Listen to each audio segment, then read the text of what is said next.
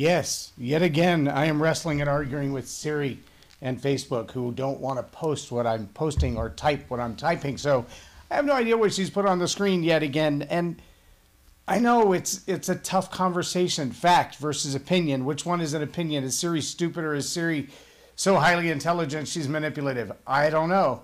I do know she's always listening, even though she claims she's not, which is different than a husband and wife, because one says, I am listening, but they can't repeat anything. Fact or opinion? Here's one for you. Is it hot in here, or is it cold in here? Was that a fact, or is that an opinion? How do you deal with leadership when people can't distinguish a fact from an opinion?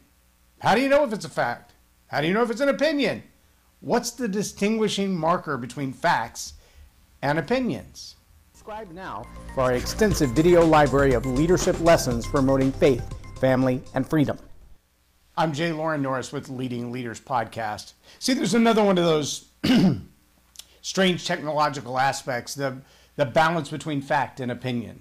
I don't know if you've ever had it, but if you look in your phone and you go to the iPhone storage, when you're looking through the iPhone storage, what you'll notice is down at the very bottom of your device, there's a place that says how much memory is taken up by system. But right underneath that, there's one that says other. And I can tell you this 64 gig device of mine and this 1 terabyte iPad of mine both have massive amounts of my memory taken up by other. I can also tell you that I have called Apple support and I've gone into the Apple store and showed them and said, look, 20%, sometimes 30% of my storage on my device is other. And I'd like to know how to get rid of that. And from there, we start the debate of fact versus opinion, because I promise you, if I ask 6 different Apple techs, what is other, I get 7 different answers. Yes, I've had people give me 2 different answers. Oh, other is the same as system. Okay, then why is it separated in 2 different memory categories?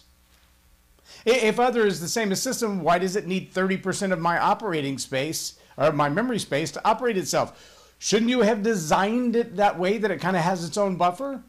Is that a fact, or is that an opinion? See, we run into these areas where we have challenges. For me, that presents a real challenge. Other memory taking up 20 to 30% of my actual physical storage space means I have to do stuff that I don't want to do. On a regular basis, I have to go into my phone, into the videos and the photos that I've shot, which represent about 50% of my space, and I have to delete things that I don't want to delete. Oh, I know. Everybody says, oh, just use the cloud. I do. But I shoot a lot of video and I shoot a lot of photos. And sometimes I'll shoot with 3 different iOS devices at the same time. And guess where they all go? In the cloud. And you know what happens in the cloud? They only give you 2 terabytes worth of space. And what happens when the cloud gets full? Yeah, that's when you get a thunderstorm of some sort. The cloud gets full, and it's just my opinion, but I hate deleting things that I intentionally captured, photos and videos for clients. But the cloud doesn't care. And if the cloud gets full, it starts deleting apps off of my devices and makes me delete photos and videos that I don't want to, because the cloud doesn't care. Is that a fact, or is that an opinion? See, I've been married long enough to know that sometimes when it's cold inside, it's not really cold inside. How do I know? Well, after 27 years, I've been married to the same woman.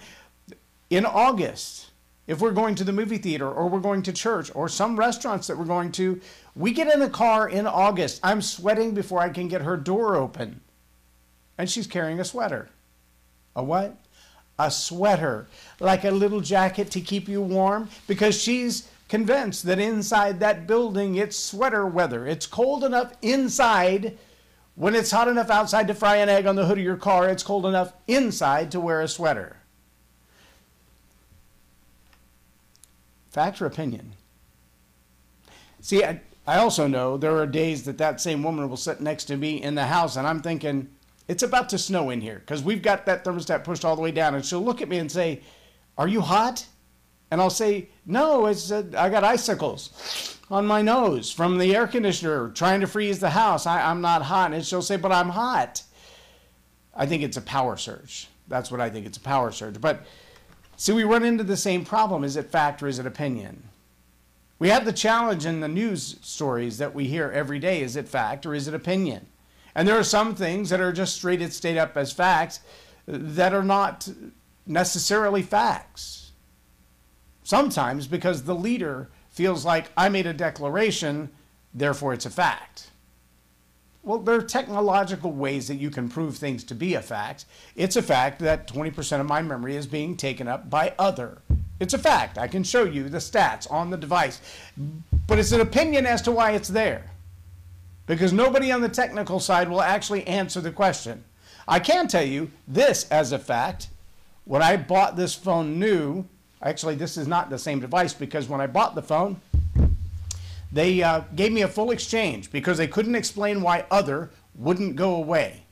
We cleaned out the cloud, we moved stuff to hard drives, we moved stuff off the phone, we deleted 30 gigabytes of stuff from the phone, and they kept putting it back in the category of other. And nobody could explain other. So they said it must be a faulty device. They replaced the device because they couldn't answer the question, what is other? Is that a fact or is that an opinion? Well, it's a fact. I can show you the receipt where they made me change my phone. They completely factory reset it, and when it came back from the reset, it connected to my cloud account, and poof, I had 30 gigabytes of other again. So they gave me a new device and said it must be a problem with the device. No, it's not a problem with the device. It's a problem with other. That's a fact. Now, nobody knows what the fact is that causes that. So why other is there is, well, that's an opinion. But it is a fact that there's a problem with other that eats up the memory on your device. On my 1 terabyte hard drive, it's 300 gigabytes of my space. Again, almost 30%. When you're listening to people who are giving you data and statistics, if they're provable data and statistics, those are facts. Now, how those facts impact your life, that could be opinion or it could be a fact. It could be subjective or it could be objective. It could be like the temperature inside versus outside. 104 degrees outside, 71 inside, sweater weather. Well, not for me. That's just enough to cool off after the sweat. For my wife, it's sweater weather. 68 degrees inside, cold enough to hang a meat locker, but on the wrong day, power surge. Is that cold or is it hot? Subjective. It's an opinion. That's not a fact.